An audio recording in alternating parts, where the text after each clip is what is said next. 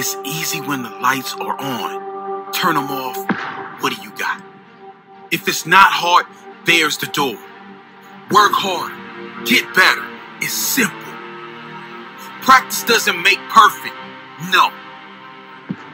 Perfect practice makes perfect. Rivers in the shotgun. It's there for the take. Looks to the right for Mike Williams. Throws to Mike Williams. Caught. Touchdown. We may not have it all together, but I believe together we can have it all. This is the game. Can't lose on three. 1, 2, 3. Can't lose. Rivers rolls to the right. Throws to the end zone. Caught. It's good. It's good. Mike Williams with the grab. Chargers lead 29-28. You've tuned in to the Too Sweet Sports Podcast. And speaking of sweet, here's the man of the hour, Colton Pickard. Welcome into the Too Sweet Sports Podcast. We have some interesting and fun topics to get to today.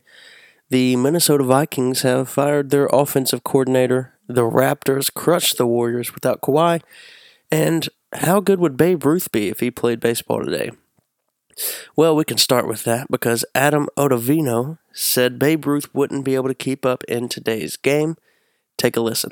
I had an argument with a coach in AAA about Babe Ruth's effectiveness in today's game, and this was like 10 years ago. And I said, look, Babe Ruth with that swinging that bat, I got him hitting a $140, 8 homers. He's like, are you nuts? Babe Ruth would hit 370 with 60 homers. And I'm like, I would strike Babe Ruth out every time. Like, I'm not trying to disrespect them, rest in peace, shout out to Babe Ruth, but it was a different game. I mean, a guy ate hot dogs and drank beer and did whatever he did, and it was just a different game. And guys had to pitch, 3-man rotations and 400 innings. I mean, the requirements were just different. That was on MLB's StatCast podcast, and yeah, obviously, if Babe Ruth wallered up to the plate with a 42-ounce bat trying to hit a 100-mile-an-hour fastball, he's obviously not going to get his bat around to hit it. He's obviously not going to hit a slider or a curveball that you might see in today's game.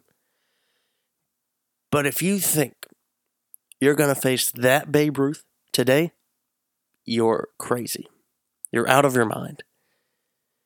That guy's not in the majors today. He's not going to be in the majors. He wouldn't make it to the majors. He wouldn't make it to the freaking minors. He might not even play college ball. As great as Babe Ruth was, he'd adjust. He'd adjust to the times. He'd grab a smaller, lighter bat and probably average 60 or 70 homers a year. What do you mean you would not strike him out every time? Get out of here with that. Get out of here with that. You would not strike him out. You might be lucky to not get rocked, buddy. We've evolved as a sport, obviously, but to think that he wouldn't evolve as well, just crazy. Just crazy. Get out of here with that. You think, as not even the best pitcher in the game today, you're not even on a freaking team, you think you'd strike him out every time. Not happening. Not happening, buddy. No sirree. Get that out of here. Get that out of here.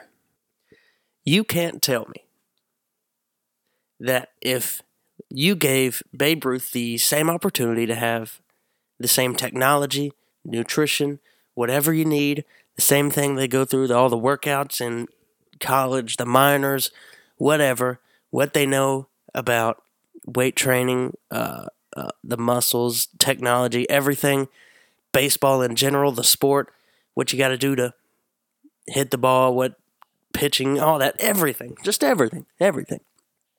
You can't tell me that if you gave Babe Ruth the same opportunity that you're giving guys now, that with Babe Ruth smarts for the game and just in life in general, but mostly for the game, that he would not be just as good. He would be just as good. He'd be probably better. He'd be Aaron Judge and Giancarlo Stanton combined times 2.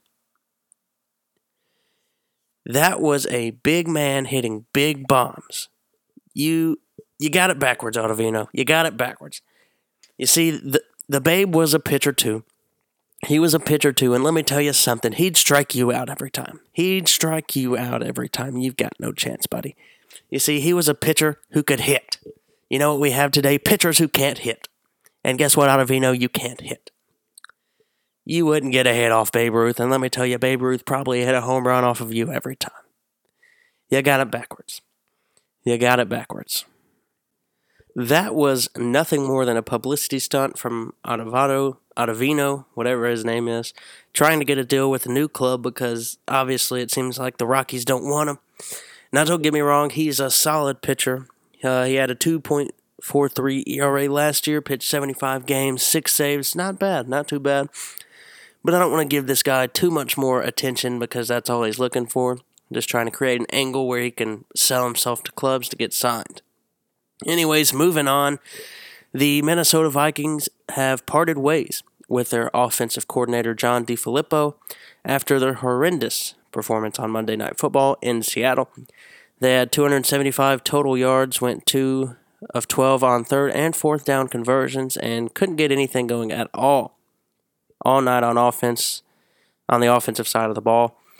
I'm not surprised by this move, even though it is kind of shocking to see a guy fired in his first year. But when you look at the tape, watch the games, analyze everything, dissect everything, look at what each coach's philosophies are on offense, their play style, all that, you can obviously see a disconnect between Mike Zimmer and DeFilippo. Mike Zimmer, he's a defensive coach. He wants to run the ball a lot. He wants to control the ball, control the clock, and control the game. DeFilippo, he came from Andy Reid and Doug Peterson, where they like to throw the ball a lot. Like most of the time, 60 or 70% of the time, their quarterback is dropping back to throw the ball. These two coaches have two completely different visions for their offense, and it created a clear problem, and it's hurt the Vikings this season, obviously. The Vikings have obviously fallen apart, and now DeFilippo is out of a job, and the Vikings are out of the playoffs. Moving on to the NBA, the Golden State Warriors got beaten down by the Raptors 113-93.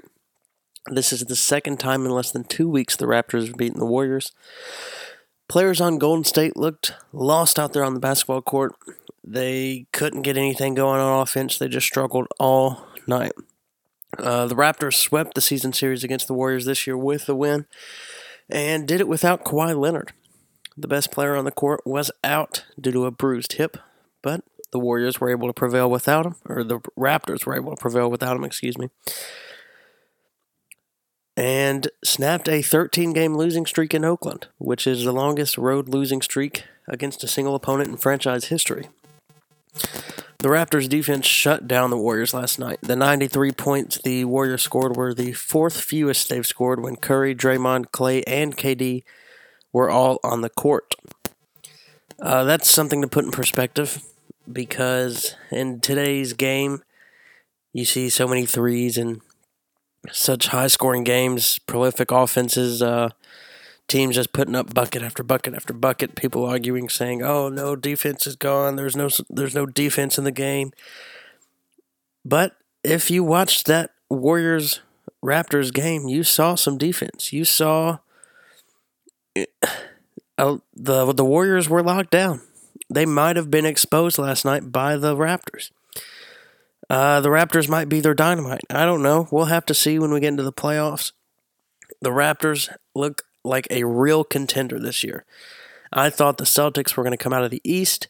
I thought it was going to be obvious, very easy, but they've looked to struggle a little bit this year. The Celtics have looked to struggle a little bit. They haven't looked as good as everybody thought, or at least I thought.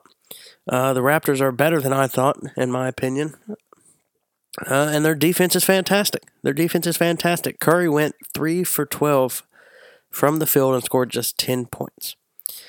You don't see that often. The combination of Curry with just 10 points and 93 total points for the Warriors kind of makes sense, though. You got to give credit to the Warriors, though, for giving credit to the Raptors after the game. They were outmatched, and they gave the Raptors their respect. The entire team. Steve Kerr, the coach, gave him their respect. KD, Steph, they all gave them their respect. So, shout out to the Warriors for owning up to their loss and admitting they were outmatched. But that's not the only news coming out of the NBA. A video went around the internet of Michael Jordan talking to Malik Monk after they celebrated a win too early, where MJ smacked Monk on the back of the head. MJ said it was a tap of endearment. Monk and Bismack Biyombo ran from the bench onto the court to celebrate a 22-foot game-winning shot with 0.3 seconds left from Jeremy Lamb. Officials assessed the Hornets with a one-shot technical foul for having 6 men on the court, but the Hornets did end up winning the game 108-107 over the Pistons. The Celtics topped the Wizards in D.C. after Kyrie knocked down a game winner in overtime. Some interesting things came from this game. It looked like on TV at least, there were a lot of Celtics fans in the crowd. There was a lot of green in the crowd, and if you watch Kyrie's game winner, you could definitely hear it. You could hear it on the TV, you could hear the crowd cheering, and they were really loud. Kyrie went to the free throw line late in overtime, and the crowd started chanting MVP. That's something you don't hear very often. You don't hear that often for a team or for a player on the opposing team. Maybe Kyrie's won over DC. I don't know. Maybe he won over DC, or maybe there were just a lot of loud and proud Celtics fans there in the district for the game. But Celtics did prevail over the Wizards in overtime. Steph Curry, back to the Warriors. Steph Curry has been in the news a lot recently. First, challenging the moon landing. He challenged the moon landing and was then he said it was fake. He said he doesn't believe the moon landing was real and was later invited by NASA to come check it out. So maybe we'll get to see a sneak peek inside there when Steph goes to visit, if he visits. That'll be interesting. But in most recent news, Shaq said his Lakers team could beat this year's Warriors team, and Steph responded saying he's dead wrong. Shaq's Lakers are the last NBA team to win 3 straight NBA Finals, although this year's Warriors team could win their 3rd straight championship this year. It's difficult to compare teams from different eras due to different playing styles, obviously. It's a different league. 2000 to 2002 and right now are 2 completely different NBAs. Hard to compare, but I think this would be an intriguing matchup. I would probably take the Lakers in this specific matchup because I don't really know who would be able to guard Shaq in this matchup. I think Draymond would be the only one that could kind of compete with him, maybe like half the time, just due to his physicality. But other than that, I don't know if you could cover both Kobe and Shaq. I don't know if Klay's defense is good enough to cover Kobe, or if you put KD on Kobe. But if you put KD on Kobe, then you open the lane for Shaq. It just creates a whole bunch of mismatches. 2 Hall of Fame players on the Lakers with obviously multiple probably future Hall of Famers on the Warriors, but it's 2 completely different games, 2 completely different team styles. Warriors pull up and shoot from 3, long-range shooters. Lakers, they have that 3-point shooter in Kobe, obviously. But Kobe can obviously drive in the lane. You got a big guy like Shaq down in the paint. He's just going to rough you up. Completely different game. It'd be a fun game to watch. I think the Lakers would roll, though. Definitely think the Lakers would roll. All right, we're going to stay in the NBA right now. We're going to go into NBA power rankings. My number 5 team in the NBA right now is the Philadelphia 76ers. They're second in their division behind the Raptors, 19-10 overall record. Not too bad. 114.2 points per game. That's the 7th best in the league. So for the most part, it seems that their offense is running pretty smoothly to the Nets, so that did kind of hurt their rankings here in the power rankings, at least for this week. But my number 4 team, I'm going to go with the Golden State Warriors. I had them previously before their loss to the Raptors at number 2, but had to move them down after that 20-point loss, moved them down to number 4. 115 points per game, that's 3rd best in the league, obviously. 27.9 assists per game, that's 1st in the league. Obviously, we know how this Warriors team functions. We know how they work. They're a fantastic basketball team, fantastic offensive basketball team. and it's a team. If you let them get started, they're gonna knock down a bunch of shots on you, and they're just gonna roll over you. They're gonna embarrass you. My number 3 team, the Milwaukee Bucks. I would decided to go with the Milwaukee Bucks. They're doing pretty good. For the most part, they've had a couple bad losses throughout the season, but 18-9 on the season so far. They're first in their division. 118.1 points per game. That's first in the league. That's why I decided to put them at number 3 after the Warriors loss.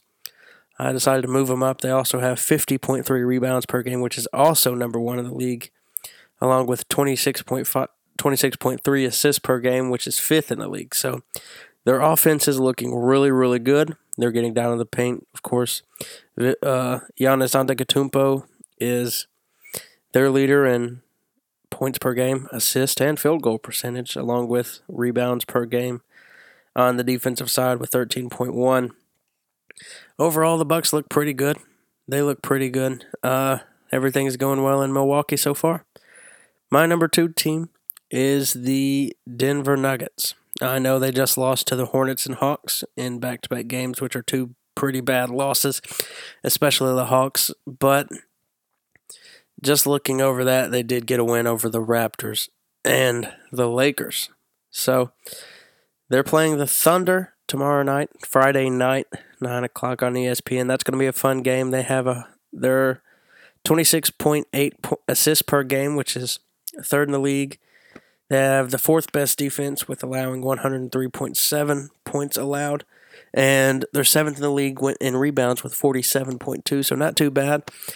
The defense is able to help for their offense, which is averaging 110 points per game, which is 17th in the league. But this is a really, really good basketball team.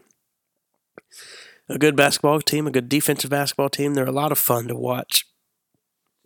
I'm excited to watch them going forward.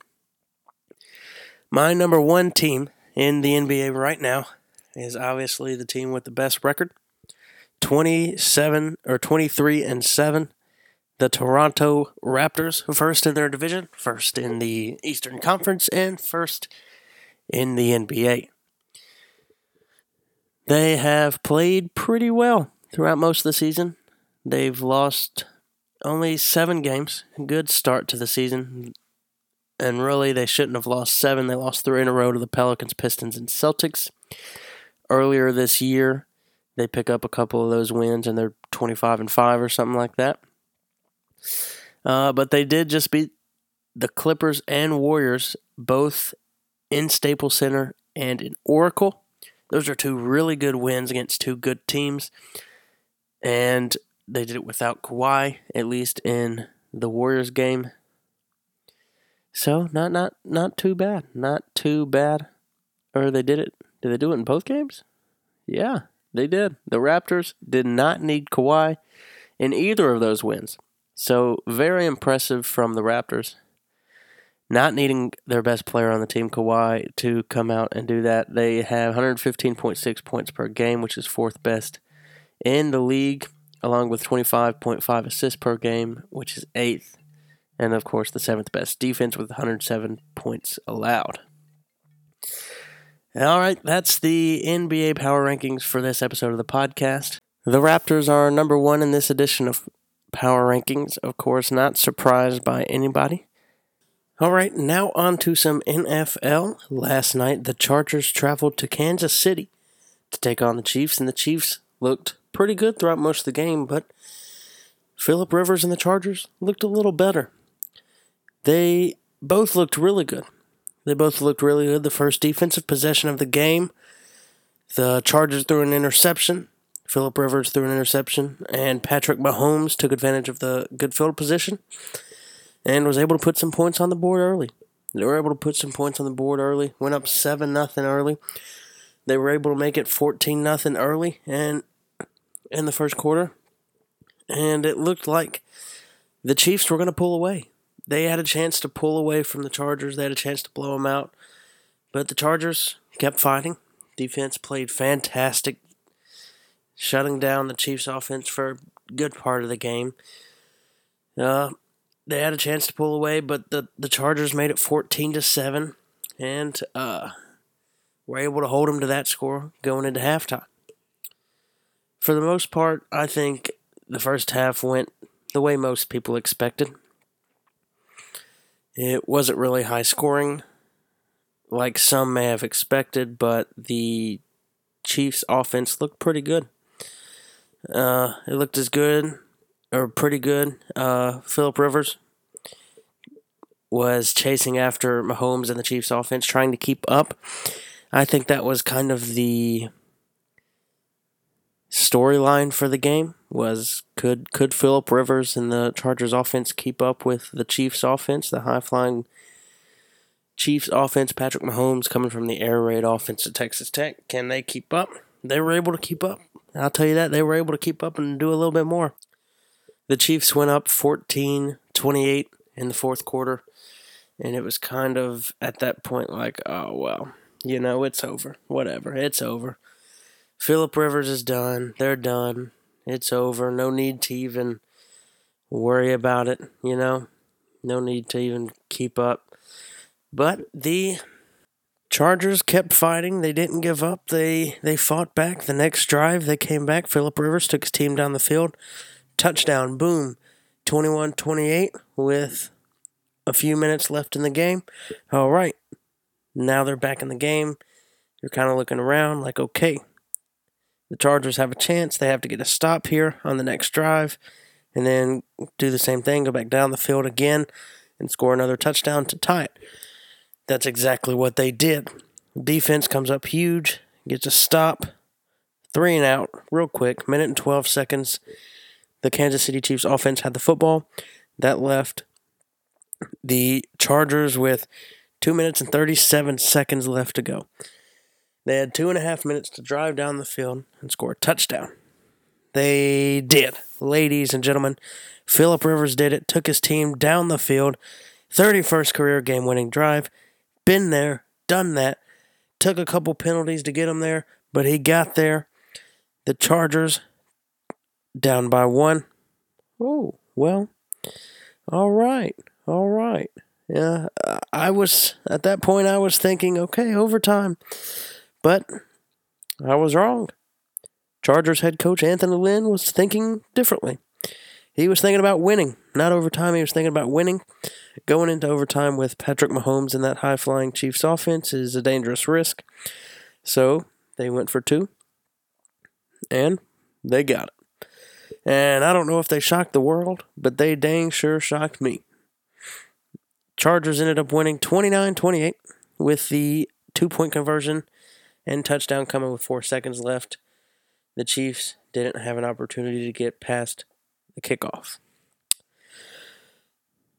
The Chargers clinched an AFC playoff berth with the win after Phillip Rivers took the Chargers down the field for his 31st career game-winning drive, and that put Rivers 16th all-time in that category, tied with Drew Bledsoe. Big game, a lot of fun, very interesting. Great way to start Week 15, in my opinion. A lot of fun. Phillip Rivers, obviously, your player of the game, has to be. But that's all from me today. Thank you so much for listening to another episode of the Too Sweet Sports Podcast. You can follow the show at 2sweet_sports on Twitter, 2sweetsports on Instagram. You can follow me on Twitter at Pick6Picker, and that's the number 6. Thanks for listening. We'll see you next time. Have a good weekend.